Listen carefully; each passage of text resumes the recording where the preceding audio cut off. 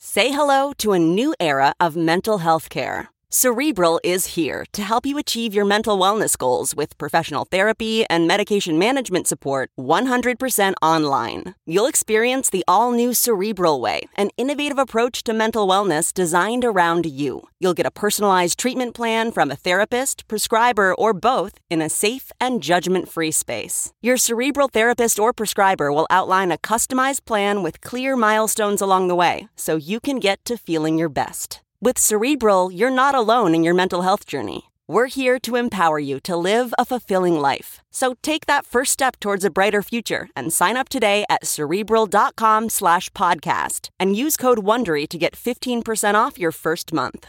Offer only valid on monthly plans. Other exclusions may apply. Offer ends July 31st, 2024. See site for details. Achieving a gorgeous grin from home isn't a total mystery with Bite Clear aligners. Just don't be surprised if all of your sleuthing friends start asking, "What's your secret?" Begin by ordering your at-home impression kit today for only $14.95. Bite Clear aligners are doctor-directed and delivered to your door.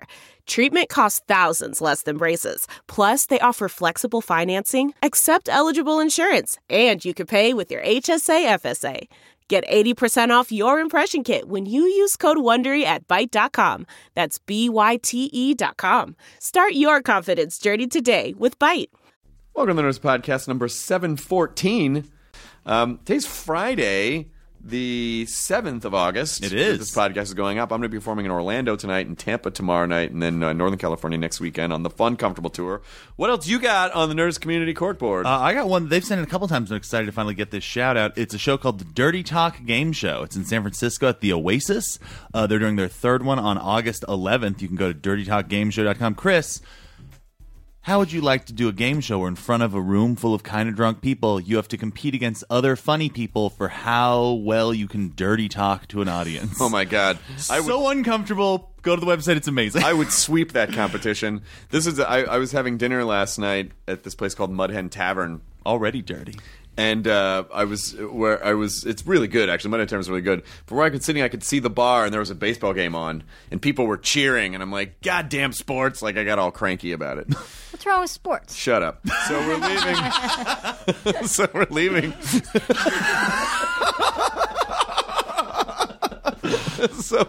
denied.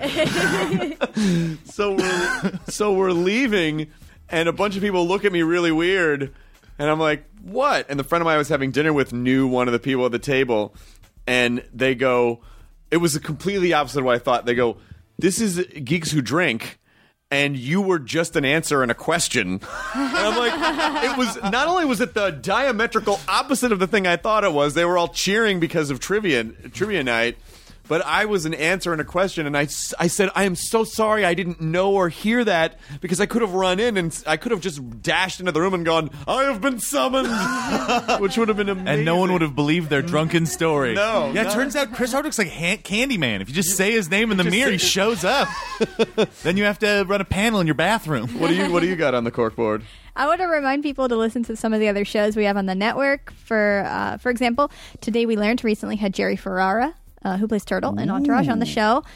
Nerdist Writers Panel had a lot of the writers from *Halt and Catch Fire*.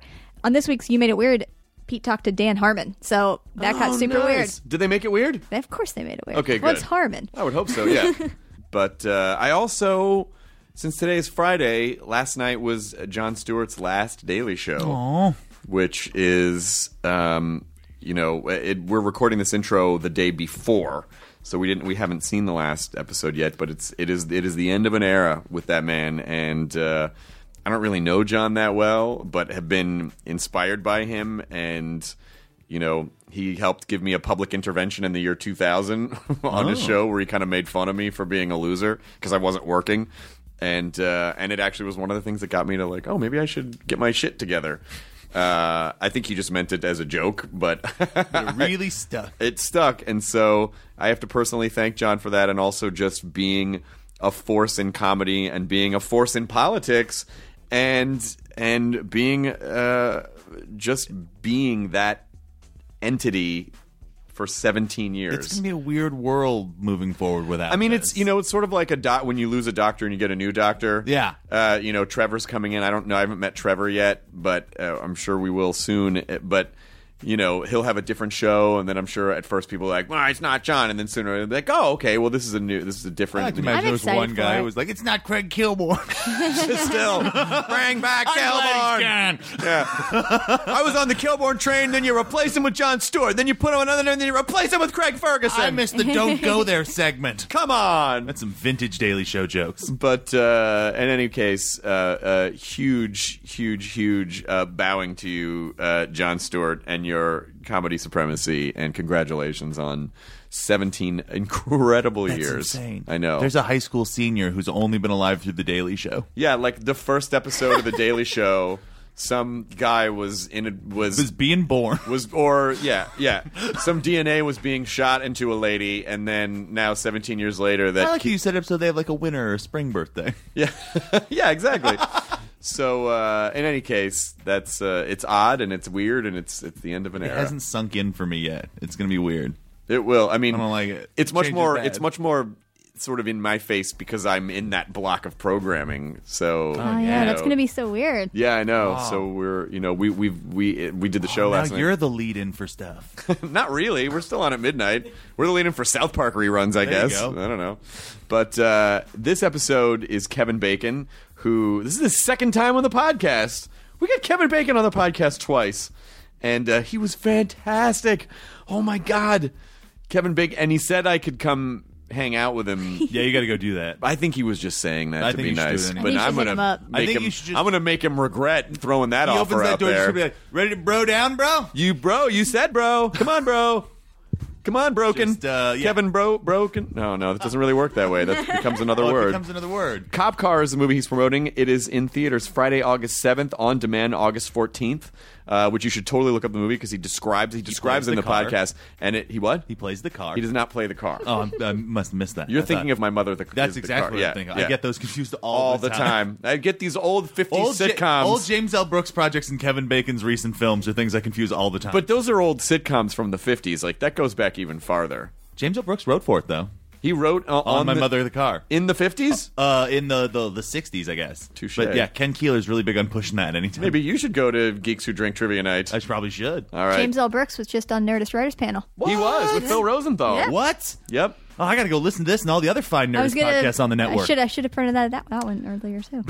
But again, Cop Car in theaters Friday, August 7th, on demand August 14th. Ow. Here's Nerds Podcast number 714 with Mr. Kevin Bacon. Now entering Nerdist.com.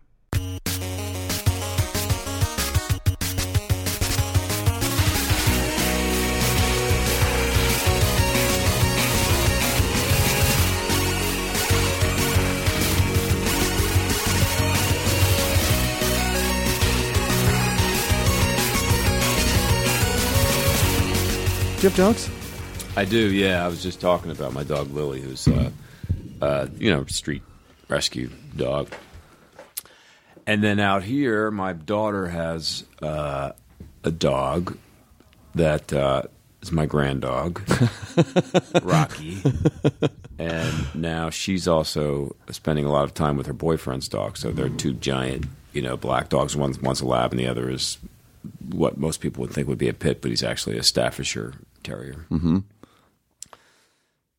Do you not get to see your dogs for long periods of time? No, I bring Lily pretty much most places. Oh, really? Oh, yeah. Oh, that's Yeah. nice. I don't fly her because I don't like her being flown, but if I'm in one place at one time, I get a dog transport. I have this incredibly expensive dog transport system that drives her to wherever I am. That's really nice. So she's either usually with me or with Kira. Yeah, I mean, it's the whole thing about traveling dogs, and I don't know if I don't think it's safe to put them in the hull of the plane. I mean, I used to do it probably 2 dogs ago, and but it's rough. It's rough on them. You can see they get off and they're like all shaking and freaking out, and I mean, and the planes now have all rules that they didn't used to have, but if there's a temperature at which the tarmac has to be at the place where you are landing. And if the temperature is above that or is estimated to go above that or below a certain temperature, they won't let you put the dog on the flight. So you can get to the airport, and it's kind of a crapshoot. And they can also refuse pit bulls. So that's another issue. Oh, man. Yeah, so it's tough. It's tough to travel dogs. Well, in the old days, all the dogs were just smoking on the plane, and there was no Playing cards with their just feet. playing. Dogs didn't have to go through security. You could just go. You could just walk right on. Those were the days. Yeah. Back in the old days. Yeah. I don't know if you remember being on the podcast the last time because it was a couple years ago, and I think we came out to you in New York. Yeah, we were in the trailer. Yeah. You were in the trailer, and you would the following hadn't premiered yet. Oh, is that right? Yeah, I think it had just started. We were just kind of starting it. So okay. It was a few years ago. Yeah, a few years ago, yeah. But your Free the Bacon video was fucking amazing. Thank you. And also, I don't know, you kind of, I have a lot of respect for if you're sort of poking fun at the fact that the show got canceled, like, which is it's a good attitude to have. Like, it's a fun, healthy attitude. I mean, I've been doing this so long that it's a funny thing. I think honestly, when you do movies and you keep doing movies, you go through the experience of something, not working at the box office again and again and again. So it's something you get a thick skin for. It's not you can't hang your entire life on the success or failure of something you're involved with. Otherwise, you just stop or you'll go off the rails or whatever. So, the following 3 seasons. You could make the argument that that's pretty good. 3 seasons to get 3 seasons out of something these days. I think it's amazing to get 3 episodes out of something on television. No, it's true. It's true. And I enjoyed it when I was doing it, and learned a lot. And so it was definitely sad to say goodbye to the crew. I know people say that a lot, but it really is true. And to the rest of the cast. We did have a really, really strong bond, so that was the saddest part. Do you feel at this point like, I'm probably going to be okay? Something will come along. It's not a big deal. I've already got a thing in the works. Like, or do you still feel the actor thing of like, oh no, this is ending. What's going to happen? No, I still feel the actor thing. I do, but I can tell you that for the first time when the following ended, I was not in a rush to book the next gig. And that's something that was kind of unusual for me. Usually I'm kind of like, I gotta get it going. But since it was like 3 years of being on the same show, for some reason I was like, okay, let me just stop and think about where it is that I want to go. And it's interesting because once I opened up the idea of television, there's a lot of possibilities, there's a lot of possibilities of either going into something that's half an hour, let's say, and comedic, or developing something, or doing a limited series, or working on a play, or directing. I got a lot of sort of possibilities. So I'm just trying to figure it out right now. And at least with television, you can go, I would like to be in New York for a while, so maybe I can find something that's there, and that you get to be there and not have to be as nomadic for a while. Yeah, I wish I did that. I mean, I don't know. That doesn't start. I don't start with that because I think then you are kind of like on the following. They gave me a choice of New York and L.A., and I said I wanted to be in New York. So that was a great luxury. But a lot of times you don't really have that luxury. It takes place in wherever, the desert or, a European town or something like that. You're SOL if you wanted to shoot it in New York. Do you think since your daughter is also an actor, and I'm sure she probably learned a lot what the business must be like from the perspective of having both her parents in the business, but did you ever have the same sit-down talk that you would have with kids about sexuality, but about acting like, okay, here's some of the birds and the bees of this business, and try not to take this too seriously and deal with that? Yeah, well, it's interesting because both of my kids are very independent kids, and neither one of my kids, we didn't shove our business or our industry or our work really into their faces. If you ask them, I think they've only probably seen a handful of my movies or Kira's movies. And they, up until the point when my daughter decided to be an actress, hadn't really shown an interest in that part of show business. My son is a musician. He has been since he was a kid, and I'm a musician. So that was kind of a natural thing. And we have, as he's gotten older, I mean, I can't teach him anything about music because he really got better. He's a better guitar player than me by the time he was about 13, honestly. Oh, wow. So that wasn't anything, he teaches me. But we do talk about music. We talk about production. We talk about gigs. We talk about, just stuff around music because I know it from touring with a band and all that kind of stuff. So that's really fun to have that kind of conversation.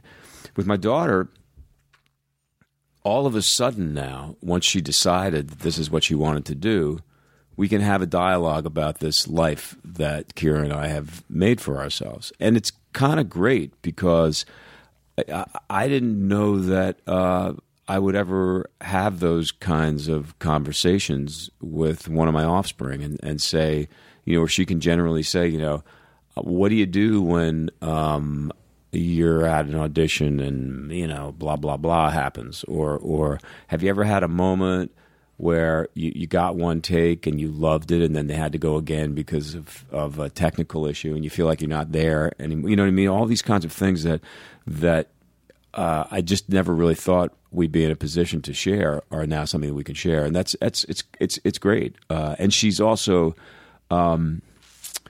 She's different than me in that she is a little bit more of an open book around these things. When I was a kid, when I became an actor, I didn't come from a theatrical family.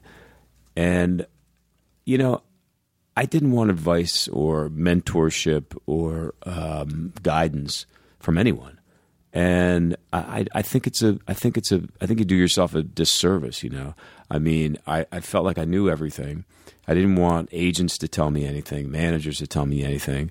I was even sort of, I think in some ways, I threw myself into every film role and every acting role and everything with a tremendous amount of enthusiasm and desire to make it the best it could possibly be. And I really worked hard and really did my homework and all that.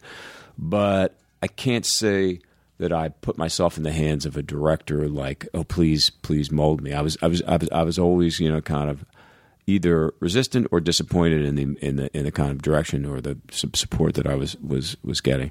And I think that that's really a mistake, certainly on the mentorship side of things. People have asked me, in sort of interviews, well, who was your mentor and did anybody guide you and what was the great advice you got? I got nothing.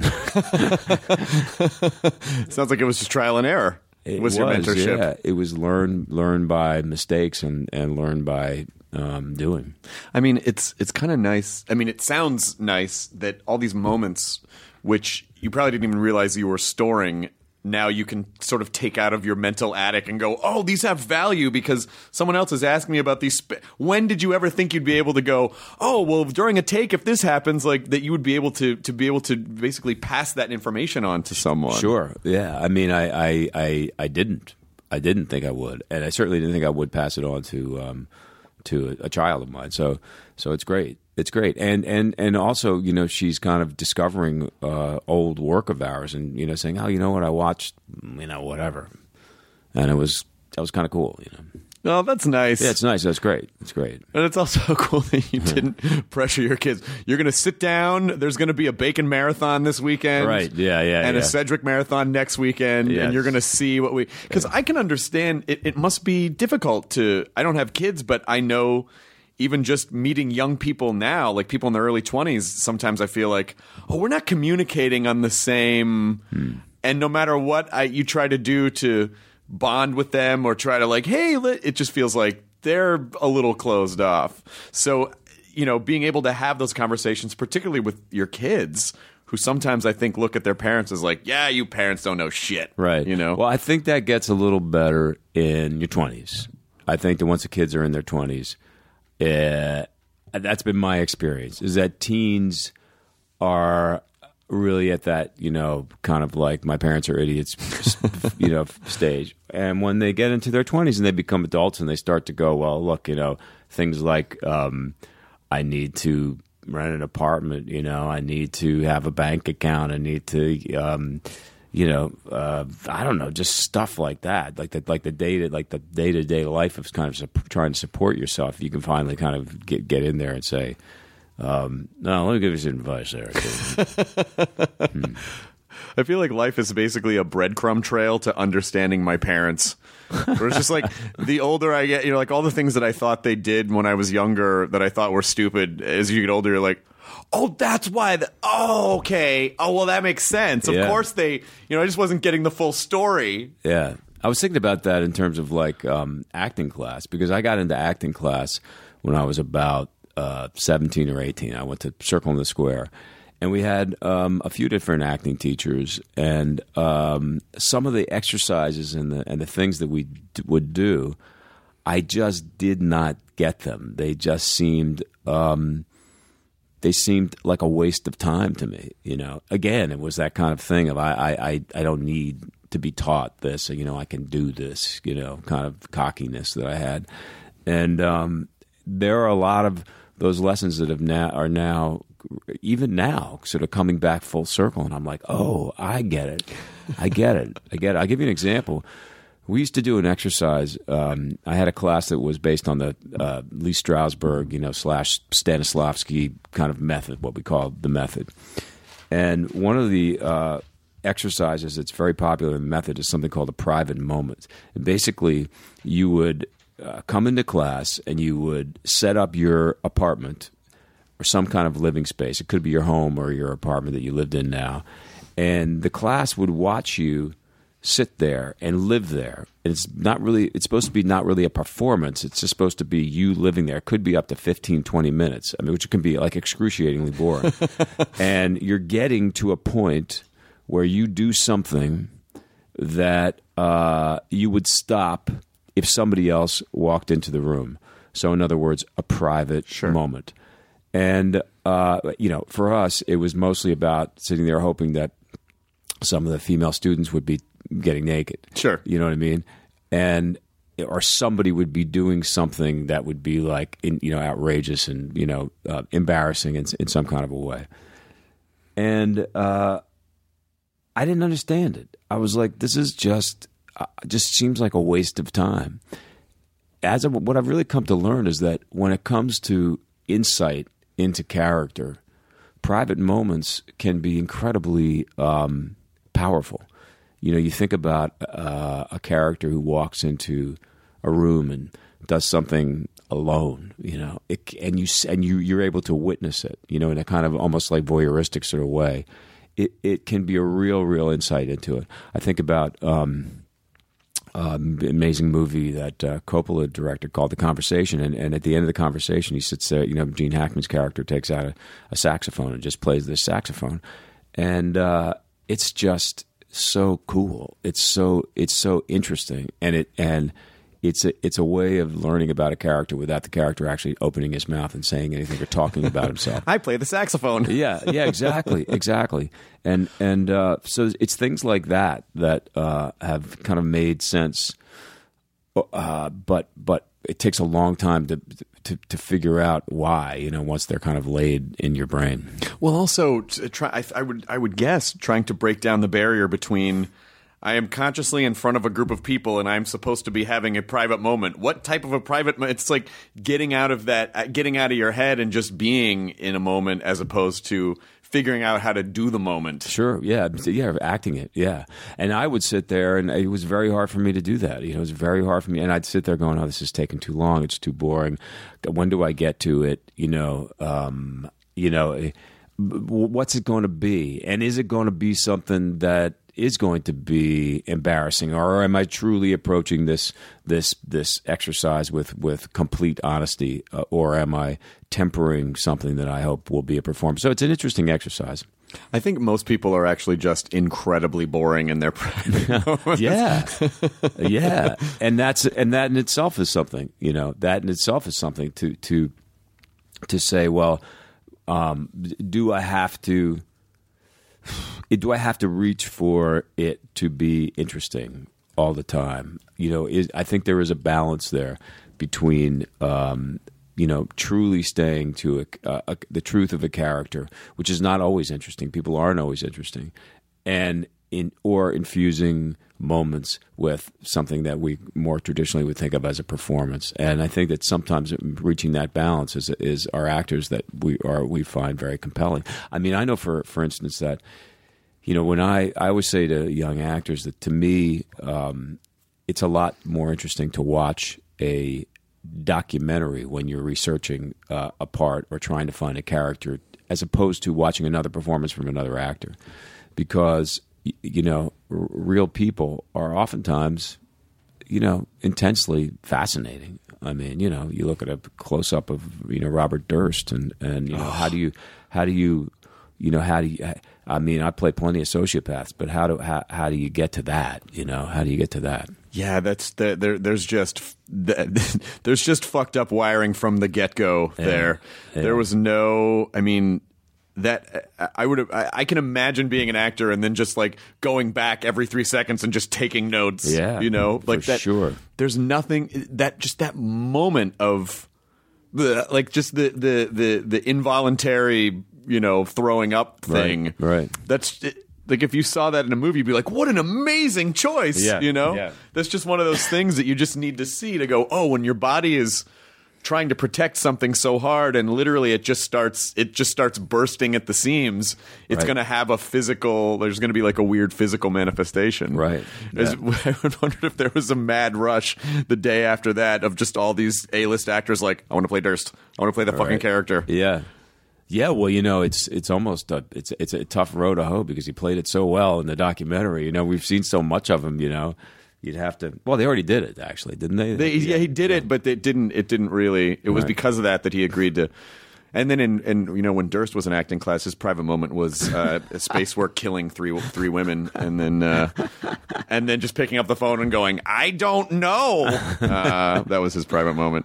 I was one of this idea of private moments is really interesting because this might be too arty of a question, but does that translate to music at all? And the reason that I ask is because I think when you're doing something musically at home by yourself, you're more apt to take risks or try things as opposed to when you're in front of people, you might, play it a little safer because Yeah. you're being watched. Definitely. I haven't done.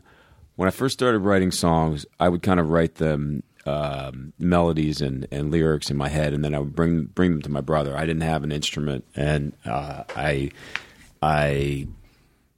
would just have these ideas, and sometimes they were fairly well constructed, but but I wasn't actually playing them, and he would figure out the changes and would sometimes sort of rearrange things, maybe add a bridge or help with kind of lyrical thing, and then we started writing a couple of songs together, and pretty quickly I stepped out and started writing completely by myself. And yes, I don't usually like to have anybody around, even within earshot, because it's so much trial and error, and it's so much about kind of fucking up and listening it, or playing it back and going, oh, and then dropping the guitar and coming back to it and picking it up and trying it another way. And so that is my experience. It's a very private thing, writing a song, to the extent that the first time I play it for Kira, usually my heart is kind of pounding, and I'm kind of struggling over the changes, and it's a very vulnerable kind of place to take that very, very private thing and just put it out there for the first time for somebody else to dissect. We recently, was something that we've done hardly at all, went into a situation with a young songwriter, and you sit down in a room in a hotel. This is a hotel room in Nashville, and try to come up with a song together. And that's the way a lot of songs are written now. They really are quite often written by committee, partly because a lot of times artists want to share in the songwriting. It makes financial sense. Sure. And also, some people are just delivering tracks and structure of song, and then someone who is good with lyric and melody will just kind of put the track on top of lyric and a melody up right on top of a track. But this, in its own way, is a big adjustment from being a lone songwriter, because there you're going, what if it is, her eyes were green, the best I've ever seen, and everyone goes, yeah, you know what I mean? Should we throw our hands in the air and wave around like we just don't care? Come on, what are we doing here? Yeah, exactly. We'll see. I mean, I think the song's kind of cool, and but it was definitely I realized when I was done with that experience, because it was probably about 3-4 hours we were in this small hotel room, and that it was emotionally and creatively kind of like exhausting, because I wasn't used to it. It's not something I'd done before. Do you feel like some of that, when you were younger, that personality of like, no, I know what I'm doing, do you feel like that carried over to music as well? That's just part of the whole thing? I think that in music I was probably smart enough to know that at that point that I needed help. I mean, I needed teachers, and I needed to have the experience of the musicians around me to sort of walk me through it, and help me through it. I was smart enough to know that with music, but not so much with acting. I think this question is, I think, going to be very helpful if you can shed some light on it, because you have a incredibly successful relationship. But the whole idea of creative people, like when you said, also, I'll play a song for her for the first time. When you're in that vulnerable position, it can be weird for the other person not knowing exactly how they're supposed to react. Like, it's great. Oh, well, you didn't mean, you kind of went, because you're insecure and vulnerable, because you're putting yourself out there, and you're reading everything, So is there good advice for how to properly listen to or properly give feedback, even if the feedback might be negative sometimes? Yeah. No, it's tough. It's tough. I don't know. I mean, I guess you have to, obviously, you have to be respectful, and I think my brother and I, also have this kind of thing, because he plays me songs of his, and I have to play him songs of mine too. So we have to share those and see if they're going to be something that we're going to take to the band, And I think our attitude is, if you made it through the process of writing a song, let's keep, let's not flush it just based on one listening. Let's keep saying, well, can you transpose it up a step and see if it takes your voice in a different place, or I like it, but it just seems kind of dirge like that tempo. Things like that you can say, well, let's keep shaping it and figuring it out. I wrote a song about a giant squid. And it's partly about the squid, it's partly about my father passing away, and partly about the nature of celebrity. If you can fit all those things into a song, yes. And the point is that I wrote it. It was kind of like a folky, basically, just kind of like acoustic sort of ditty.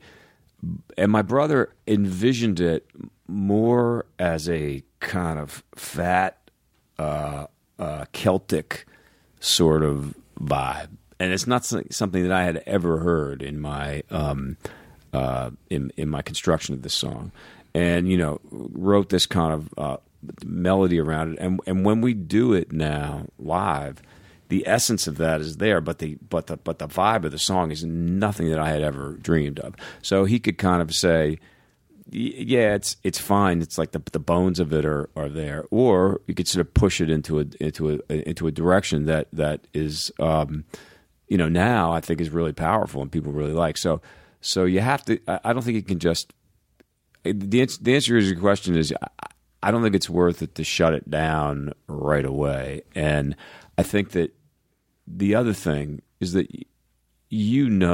sometimes that over time, as you put things out there, you can start to sense whether or not they're worth continuing to pursue. Right. It's the same thing with performances and movies and choices, in acting or whatever. You start to you start to put something out there, and you learn a lot from that.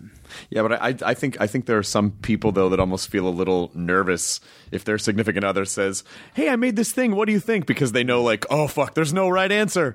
Right. Even if I say it's great, they're gonna go, "Oh, you're just saying that." Yeah. I don't know. No, I know it is. It's risky. It's risky. I don't know. Somehow we figured out the way to kind of navigate that.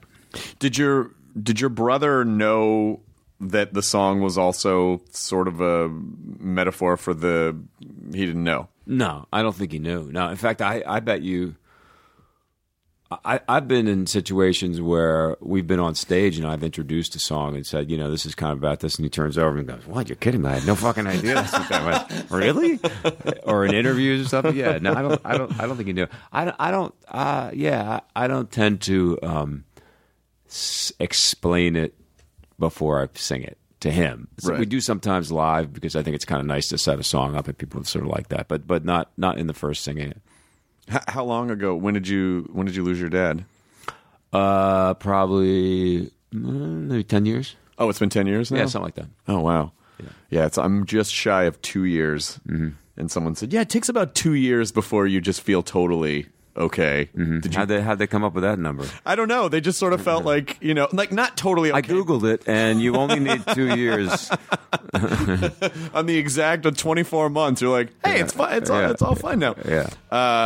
I mean, is it something that you feel sort of bleeds in here and there? Does it kind of never go away? Is it always, just out there? Do you think about it sometimes? I don't really think about it too much. I think about him every once in a while, but I don't. Both of my parents are gone, and it's not something that that preoccupies me on a daily basis. But certainly, it is a powerful moment when you're an orphan. It definitely is a powerful moment. Sure. I mean, it's kind of like I think it's as powerful as having a child in some ways. When you say okay, now I'm I really am on my own. And you're sort of you're the head of the whole thing now. Yeah. It's like oh wait, no, there was always someone up here. Oh no, now I'm the statesman who's supposed to have all the answers. Yes, exactly. But do you got to get my shit together? But it sounds like though part of your personality has always been like, no, I can figure this out. I'm good. I don't need to, I can do this shit. Yeah, it was. And, speaking of my parents, I mean, I think that's a message that me and most of my siblings got, or if not all of us. My wife often talks about that it's such a bacon thing that you don't need. You just go out and you do. And being the youngest of six, I think that, and this is not in any way an indictment of them. I mean, I think they were very supportive, loving parents, but they did not have any part of them that was trying to kind of hold on. I think they really, especially me. I often joke that when I left home, they didn't notice I was gone.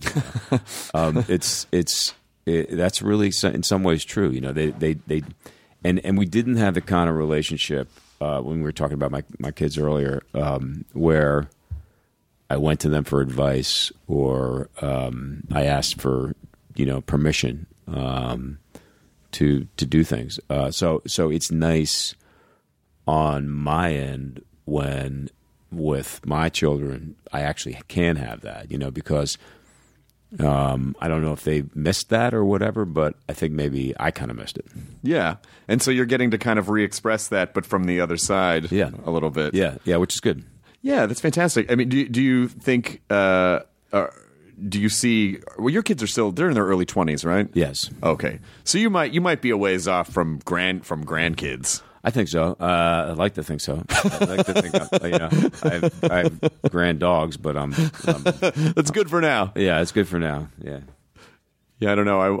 I some parts of me feel like, I'm kind of glad I didn't have kids when I was young because it really allowed me to figure out who I was, and I was a mess when I was young, and I would have been a shitty parent. Do you have kids now? I don't. Mm-hmm. So, and other parts of me are like, God, now if I have a kid now, I'm going to be super old by the time they're in high school. And that just feels like, I don't know. I don't know. I think I'm better to be a parent now. But in some cases, I'm like, I don't want my kids to be like, that's not my grandfather. That's my dad. And just so you know, I was not an accident. He chose to have kids older. My brother-in-law just had a baby at 50, and he's thrilled. Oh, really? And they're incredibly close, and he's a great dad. And you always kind of knew he would be. But it's a joy. It makes me feel a lot better. Yeah, he's doing great. You can as long as you can point to someone who's a little bit older and go, okay, this guy, I have this one example. That's all I need. Yeah, as long as I know one guy did it, then I'm probably okay. Yeah, I mean, we were happy and probably crazy, but we were happy to get it done. But that was just our road. That's the way it worked. Yeah. Are you on any kind of... I assume you're doing press tours pretty heavily for Cop Car right now. Yeah. Were you going to take a break after that, or are you immediately jumping onto something else? I don't know yet. I'm looking at a few things. I'm trying to think when I finished the following. It's been a while, and I don't think I've done something since I wrapped. So this has actually been a pretty long time off. But I'm starting to feel like, now that the Cop Car press is sort of almost over, that, I'm ready to go back to work. Do you ever have to audition for anything anymore at this point? I haven't auditioned in a really, really long time. And that's not to say that I wouldn't, but I do kind of feel like, how can I put this? I mean, I think that I think it's a two-way process, right? Because a director's got to figure out if I'm right for a part, and I got to figure out if the director is right for the movie and for me, and if the part is right for me. And one of the first criteria of a director that I want to work with is someone that knows that they want to work with me. Right. So I don't know. It hasn't even come up, honestly, for probably... Wow. I mean, many, many years, 30 years or something. I mean, I'm not surprised in the least, but I also wonder at some point, is it good to mix it up and just do that stuff again, just to remind yourself, Yes. like, oh, I can still, I got to know how to do that. I think it is. And I can tell you, I recently went in and was in a situation of trying to get a directing gig. And, all of a sudden I was on my way to the meeting and I went, wow, this is really like, this is an audition, because I got to come in and pitch an idea for the way I see the movie and the types of changes that I might want to make and the visual aspect of it, and it really was like an audition. So I do think it's good, and to get past that was a feeling that was dangerous and then sort of exhilarating, just to get on the other side of that. I often go out with projects to develop, and you go out and you pitch something to a network or a studio. That in its own way feels a little bit like an audition. You know what I mean? It's like everyone comes in, there's small talk, and then everyone gets a bottle of water. Then there's a weird pause. Too much water. And then it's like, okay, so what do you got? And, and you're like, okay, here's the thing.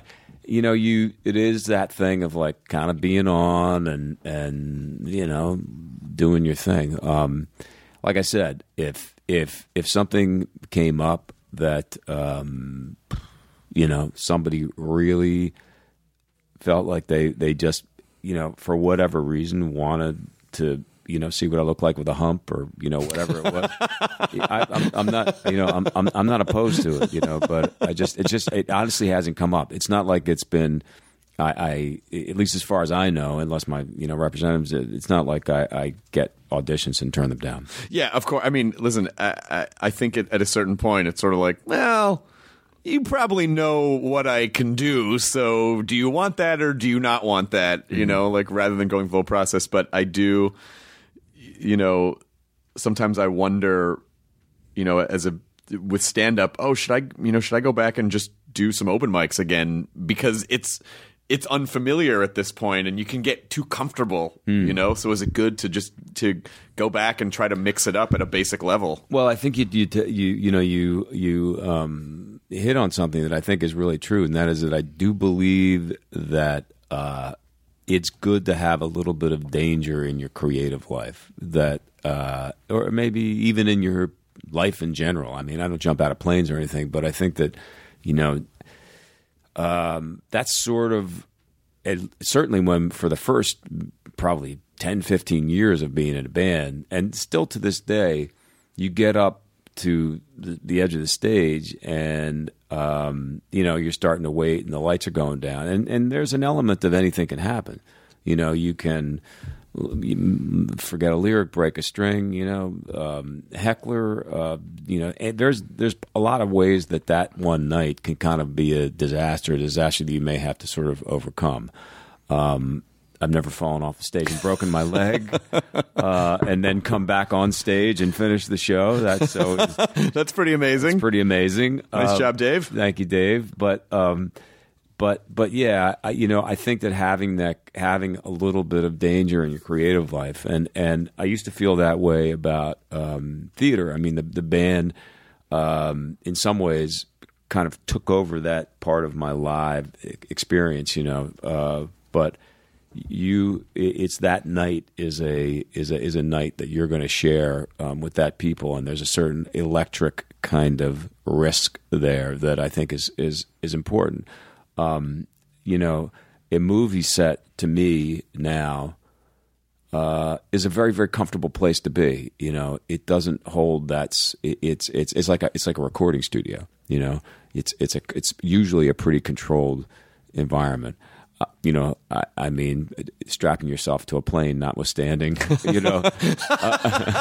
Nice job, Tom. Yeah, I just have to give props to those people that do, really take the risks.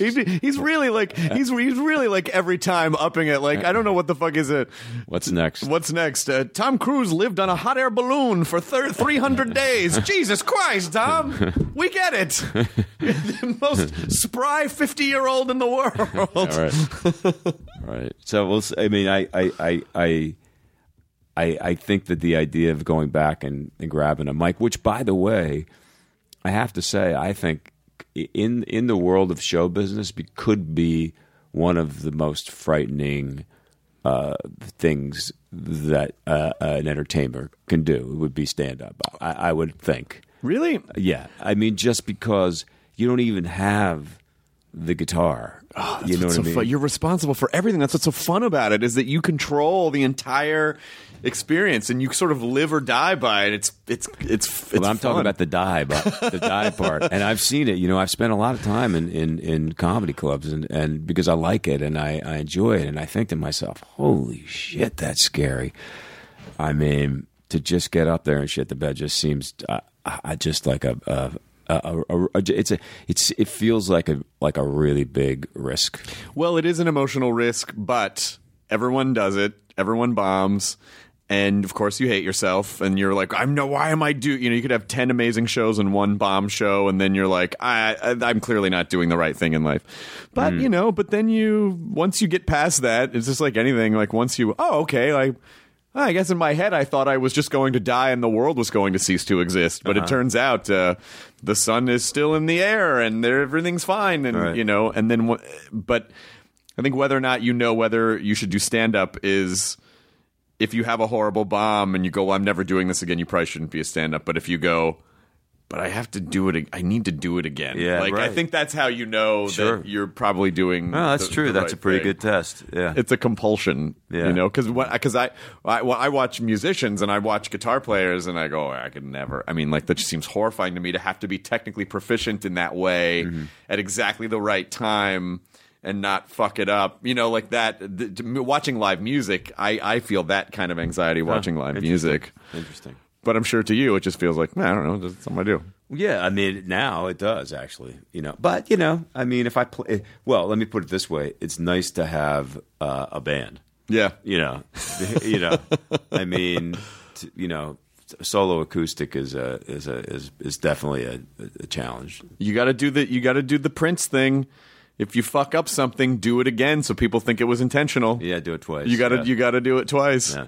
Did the music part unlock things that helped inform? Because I think the idea of kind of interdisciplinary study is really good because I think one thing can give you perspective on something on the other thing that you thought you already completely understood. So did the two help inform each other or unlock things on either side? Well, yeah. I mean, I think that a lot of songs that I've written in trailers on sets of movies. I think partly because, not so much on the following, because it was, like such a crazy schedule, but partly because of the time spent in the trailer. That's one thing that I have is a guitar and sometimes a laptop to have a little kind of studio situation. But also because you are creatively kind of open, on edge, and available for something to come through you. So there's that kind of crossover. I also find that when it comes to singing a lyric in the studio or live, if I've kind of lost track of what the song was about, or if I've just if I start singing it by rote or I've put it out of my mind, then I tend to just not really sing it that well. And once I go back and I say, wait a second, this is a song about, joy or heartbreak or the road or whatever it is, the performance takes a step up. And that to me is kind of an acting exercise. Yeah. Because, as an actor, for instance, if you're doing a piece of theater and you keep doing it night after night after night, and you start losing some kind of a moment, and you start going, well, I don't know, it's just not working as well. The audience, there used to be a laugh there, but it went away, and the audience doesn't seem to be getting it or whatever. I'm not feeling it. It's probably because you kind of forgot what it was about. You're just going by rote. You're repeating yourself. So you have to always sort of be going back to some kind of an emotional connection. So they do overlap in that way. In terms of opening something up, I'm not sure. And I tend to creatively also, I kind of put on my kind of music mind, and then I take that off and start to think more like an actor. And people have often said, well, why don't you combine the two and do a kind of movie that's music related, or which is I'm not opposed to, but I also don't want to fit a square peg in a round hole. The choices that I make as an actor are important to me, and it's not going to make it more interesting to me if I get to play and sing. Right. So you're not trying to sandwich it into. I'm not. So in A Few Good Men, could he riff on a guitar? I don't know if this is really right for this character. Right. No, but it could be good. Or worse, if I was pitching that idea. Yeah, you're pitching that idea. Yeah. Or you just, what, I brought the guitar. If you want me to shoot a scene with it, just to have it. Right. The guy on the following is secretly a great songwriter. Musician. Yeah, at the very end, he just pulls out the guitar, sort of like the conversation. But there is an acting, but it's that live performance thing, because it's sort of like if you say a word over and over and over and over again, it completely loses meaning, and you're just making sounds. Yeah. And there's a real skill, I think, in being able to make something sound fresh or new. I mean, can you imagine just, being a band, not that they tour together anymore, but being a band like the Eagles, where it's like, okay, guys, let's do Hotel California again. I mean, you fucking imagine what having to dredge that up after all these decades. Sure, yeah. It's to have it would be all I could say is yes, that must be really difficult, and it would also nice to have written Hotel California and to have people want really badly to hear it, but you never know. I mean, I think that you also raise a good point about saying things over and over again. I don't know who it was. It was either an acting teacher or an actor or a director or somebody, gave the example of you're doing the dinner scene in the play, and there used to be a laugh on Pass the Salt, and all of a sudden the audience stops laughing on Pass the Salt, and you start to freak out because you can't figure out what happened. Is someone distracting you, or is my leg moving in a weird way, or what's the timing, or how come I'm not getting the laugh on that anymore? And the director says, well, it's because you're no longer wanting the salt. it's like all you're doing is saying pass the salt, but you've forgotten that you actually want the salt, that you want. And it's like such a mind fuck, because like you really go, well, shit, that's true. And that this has happened to me. And then on the next night, you actually ask for the salt again. You know, you actually look at the actor in the eye and you ask for it, and miraculously, they're laughing. You know, it's a very bizarre thing. I can't really put my finger on it. I think it is. I think people can sense authenticity. You know, I think they can read it, and I also think it's a good. I also think it's an interesting thing to take into life too. When you in relationships or jobs that you've had for a long time, just the sort of when you go in by road and you're just repeating the same syllables over and over again and it doesn't have the same meaning, it's like that's when you do have to go in and create a new experience, form a new neural pathway, or put yourself in a little bit of danger to try to make it fun and exciting again. I don't think that's just for stage or performance. I think you have to do that in life, and it sucks because it feels like work sometimes, but I think it's necessary. Yeah, I do think sometimes if I'm doing multiple takes, or if it's if there's a scene that takes a whole lot of coverage, and I start to feel like I've said it so many times, and I'm kind of like losing the intention or the emotion or whatever, I will actually impose something on it that may not be necessarily organic or may not be all that well thought out, but just the imposition of some new way of saying it will wake me up, wake the other actor up, and put us back in the moment. It may not be the take that they use, and it may not match, but it can have a really like interesting effect, and that's what's interesting about making movies, is because I feel like you should I like to do as much homework as I possibly can, because I don't look at the set as a place to discover who the character is. I like to do my research, do my backstory, figure out the voice, look, the whole thing, like get all that shit together before you come to the set. But at the same time, it's nice to keep your heart open to the idea that the muse can just drop in on your shoulder and create something that you never expected. That's what's cool about the energy of filmmaking.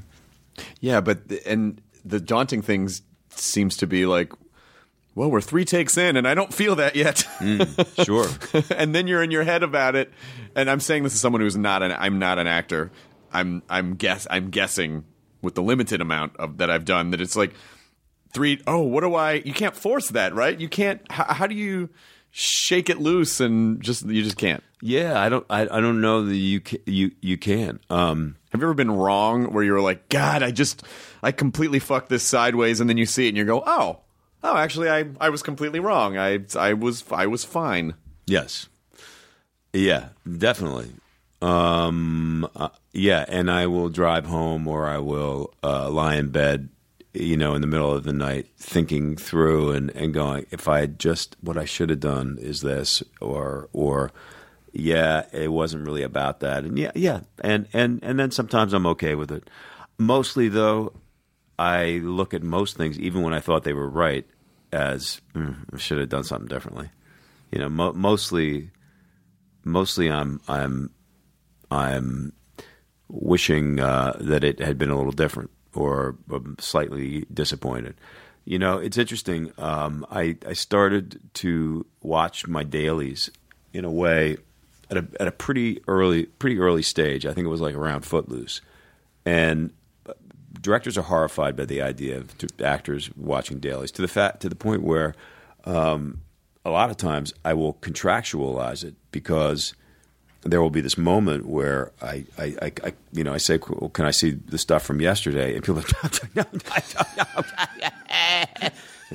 They just fucking flip out. Because they don't want you to take over the movie, right? It's not that. It's that they think I'm going to somehow alter my performance, or there's a million reasons I'll be judging the work that they're doing too harshly, or I will start to get pissed about my hair or makeup or whatever it is. It's like a million reasons why they don't want you to do it. And, I sort of understand it, because I've directed, and it can be a little difficult, when an actor says, "Look, we have to redo that scene," and I'm like, "The scene was great." I'm telling you, we don't have it in the budget to redo that. No, it was horrible. We have to. You can get yourself in that situation. Can be pretty difficult. On the other hand, it always feels like incredibly. It can feel very disrespectful. It's like you've done 2 movies. And this is like my 100th, and you don't want me to see what I shot yesterday, right. So I could see that, like, I'm on the right track, right, or whatever.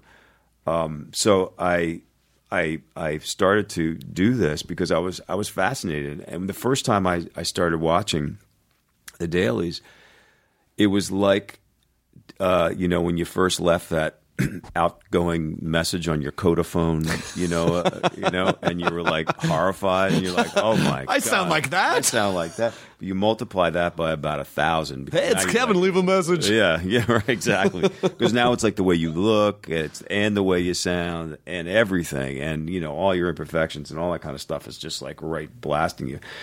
And the other piece of it that was weird was what I thought I was doing was not what ended up on the screen. So over time, I started to kind of develop this.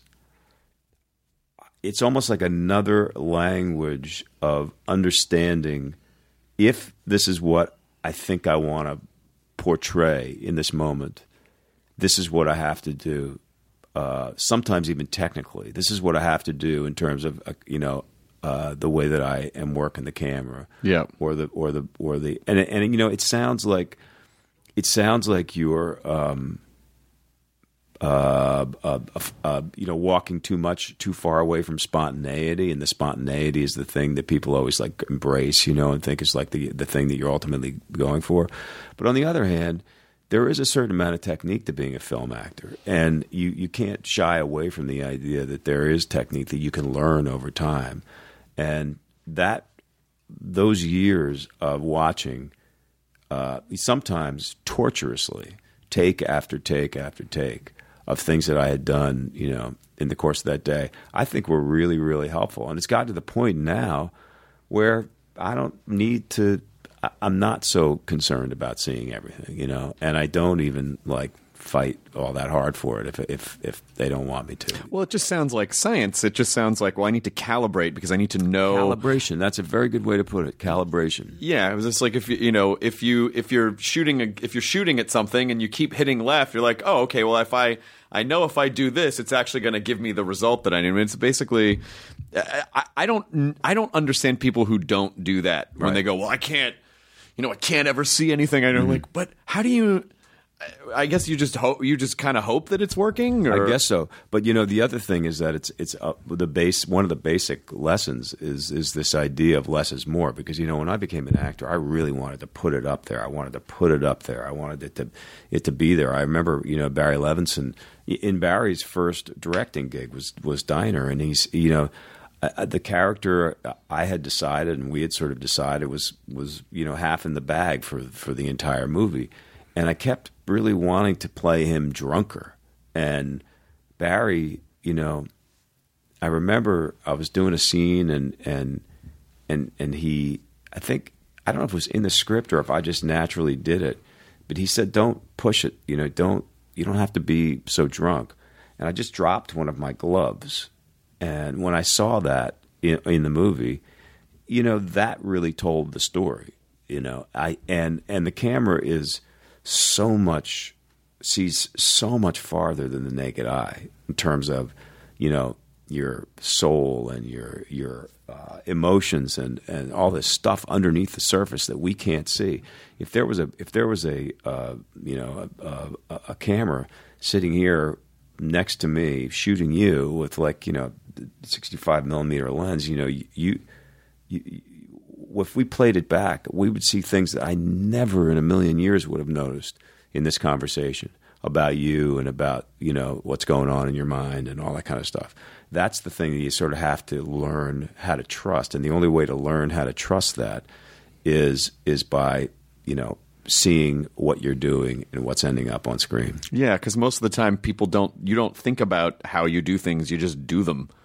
How would you pick? And like, if someone just said, "Okay, we're going to do an acting," how would a regular guy pick up that phone and be like, "I don't know, like this, or am I supposed to do it like this?" And because you just don't think about what you're doing most of the time. Yeah. But I think it's really valuable. I think it's a really valuable experience to watch yourself, not for narcissism reasons, but for reasons of like, I need to know how I'm coming up as an audience member, right? And I need to know if I'm believing the stuff that I'm saying. How would you know that otherwise? Yeah. And do you carry that as a director, or do you sort of have an open policy with your actors? No, hell no. Forget it. It's the last thing you want. It's an actor seeing their dailies. Forget it. Fucking nightmare. No, Kevin's really cool. That's weird. The door's locked. And I was like, pretty sure he's in there. Let me in. My hair was stupid. Let me in. Yeah, exactly. Yeah, it's just all the things. But Cop Car comes out August 7th in the theaters, and I believe on the 14th on VOD, correct? Yeah, we're going wider on the 14th. More theaters on the 14th. More theaters on the 14th. Yeah. But it's all VOD. VOD as well.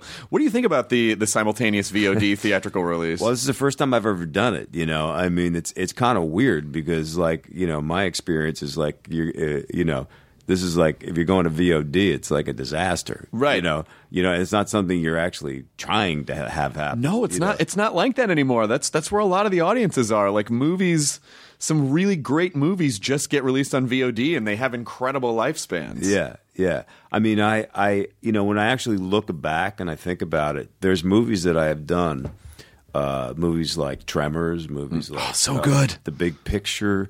A few movies that were complete bombs at the box office, and they had this life on video. Now, it's not what I wanted because it just wasn't the template for continuing to work. You know what I mean? It wasn't the template to be a successful actor, was to have stuff on video. But in a case of something like Cop Car, I think it's kind of a cool place, and I know that it's a generational thing in the way that people consume content. And really, if the idea is to have as many people see it as possible, which is the idea, to have people other than my immediate family, see the picture, then I think it's great. It was a little bit of a mindset adjustment to think about, but I think for a movie like this, it's the best possible. It's just the way people are consuming things now, and I think it is allowing people to see things as more people at the same time, because it's harder and harder to get people to leave their houses to do stuff. Yeah, well, I think that kids. Someone recently said, kids used to watch TV and grown-ups went to the movies, and now kids go to movies and grown-ups watch TV. Yeah, and you can, if you're in a town, for instance, where there's one multiplex. In that multiplex are all the big summer blockbusters. Why shouldn't we say, well, therefore they'll never get a chance to see Cop Car? Right. I think it's kind of cool.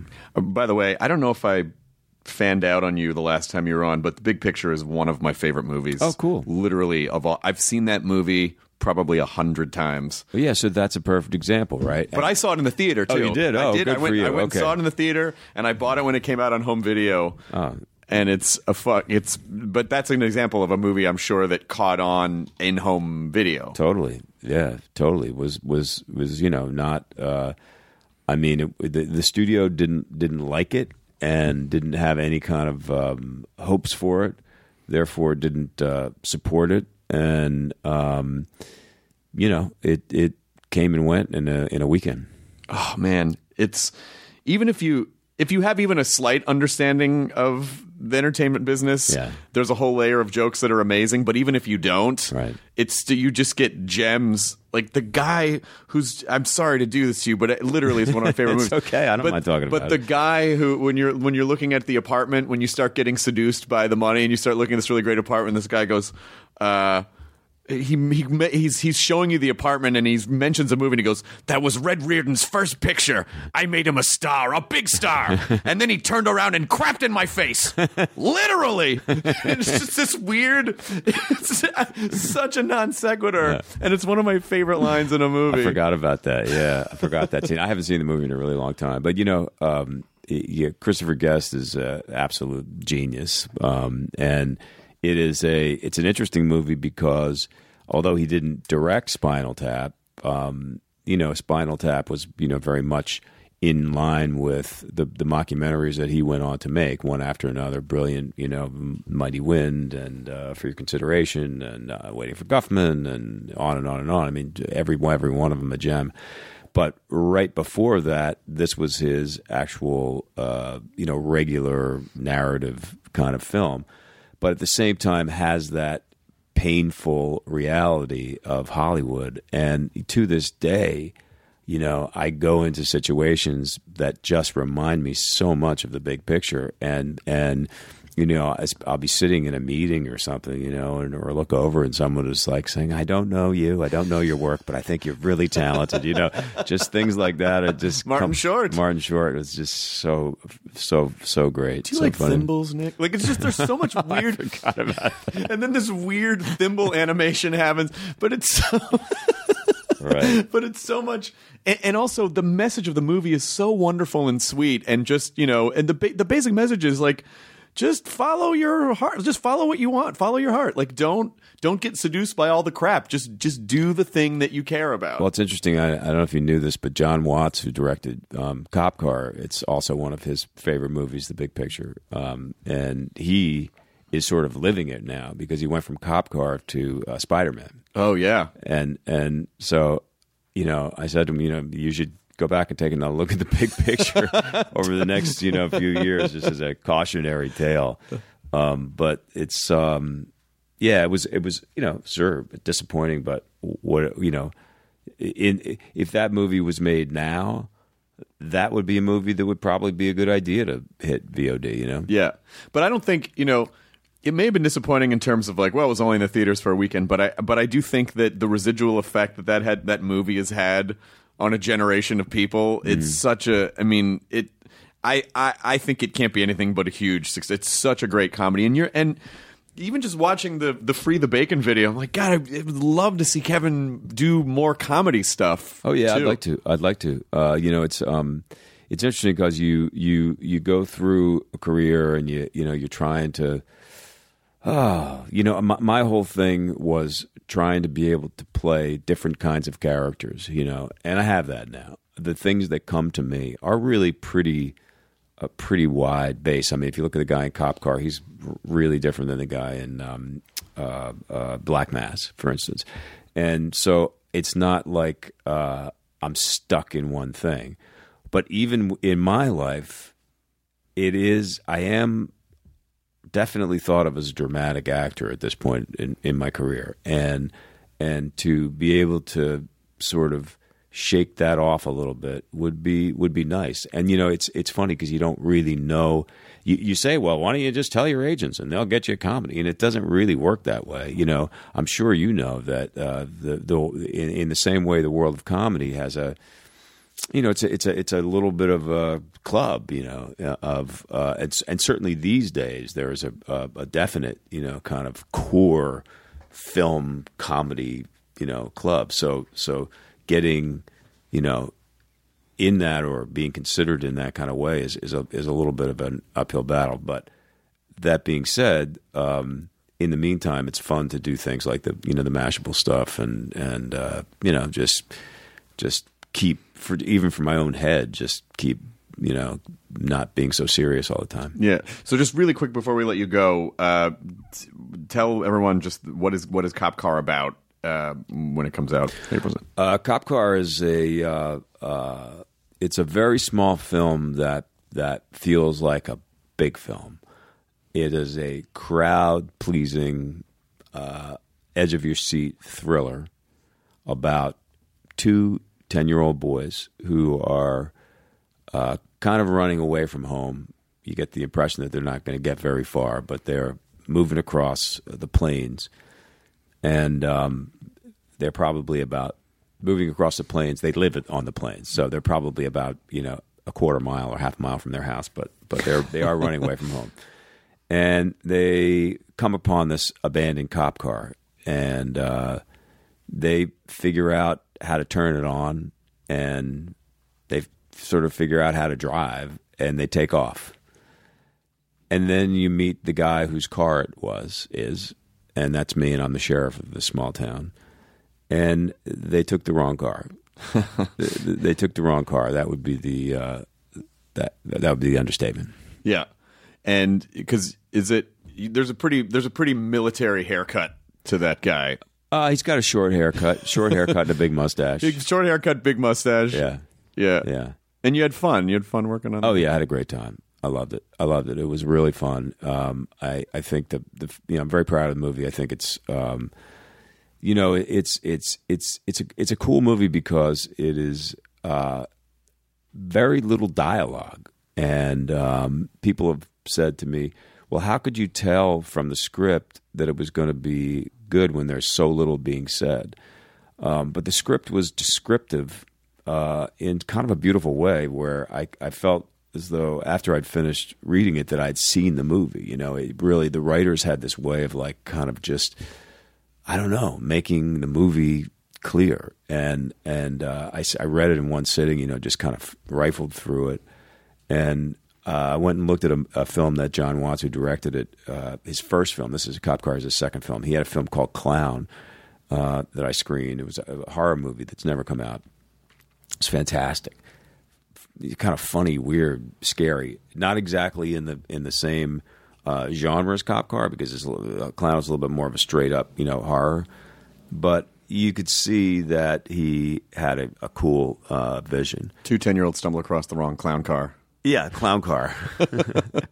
Right. But he just has a way of writing something and putting it up there on the screen, and the 2 kids are fantastic, and I think people are going to like it. Excellent. Well, it's really nice to talk to you again. And likewise. It was really, the last time I felt like we were invading your space a little bit because we were literally in your trailer. That was great. And come my trailer anytime you want. All right. Hey, you said, hey, let me go. As I'm being thrown off the lot. But anytime you want to come back. And are there any? I went to the Bacon Brothers site and I didn't see any. Are there dates? Are you guys going to tour anytime soon? We toured. We just finished. You're just finished. Yeah, we finished 2 months of really pretty solid touring. So that was great. We just last weekend we did 2 nights in Las Vegas, which was kind of like the last one for a little while. But I'm sure you've talked to a lot of musicians. It's nice when you tour and things just get tighter and deeper, and you also get to that point where you can kind of start, I don't know, experimenting, having fun, trying new things, throwing new songs in the set and stuff like that. So it was a lot of fun. Yeah, it takes a long time to get to the point where you're comfortable enough with everything that you could do it by muscle memory, that then you can start fucking with the formula a little bit. Definitely. That's where it gets fun. And also, I was looking at 6degrees.org, which is an amazing idea. Yeah, we're doing great with 6degrees.org. One of the things that we're really focusing on now are small grassroots kind of charities, people who don't have big, giant, money and publicity kind of machines behind them, who are also doing good work out there, all kinds of things. And we connect them to celebrities, and celebrities can connect to them, whether they're sports or music or acting or whatever. And actually, we do it a lot with the Bacon Brothers. It's really nicely formatted for being on the road, because we'll come into a town and have the time before the sound check and do what's called a drop in, and just go do something fun, and say hi to people. The whole thing will take maybe a half an hour. Tweet about it, give some exposure to either small businesses who are giving back to their communities in certain ways, or actual charity, and then just move on down the road. And it's kind of like a win-win, because obviously it's good for these organizations to get exposure that they wouldn't normally have. And from a celebrity standpoint, you feel good about it, and on top of it, doesn't look bad. Excellent. Well, thank you so much for being here. All right, thank you, man. And enjoy your burrito, everyone. The end. Now leaving Nerdist.com. Enjoy your burrito.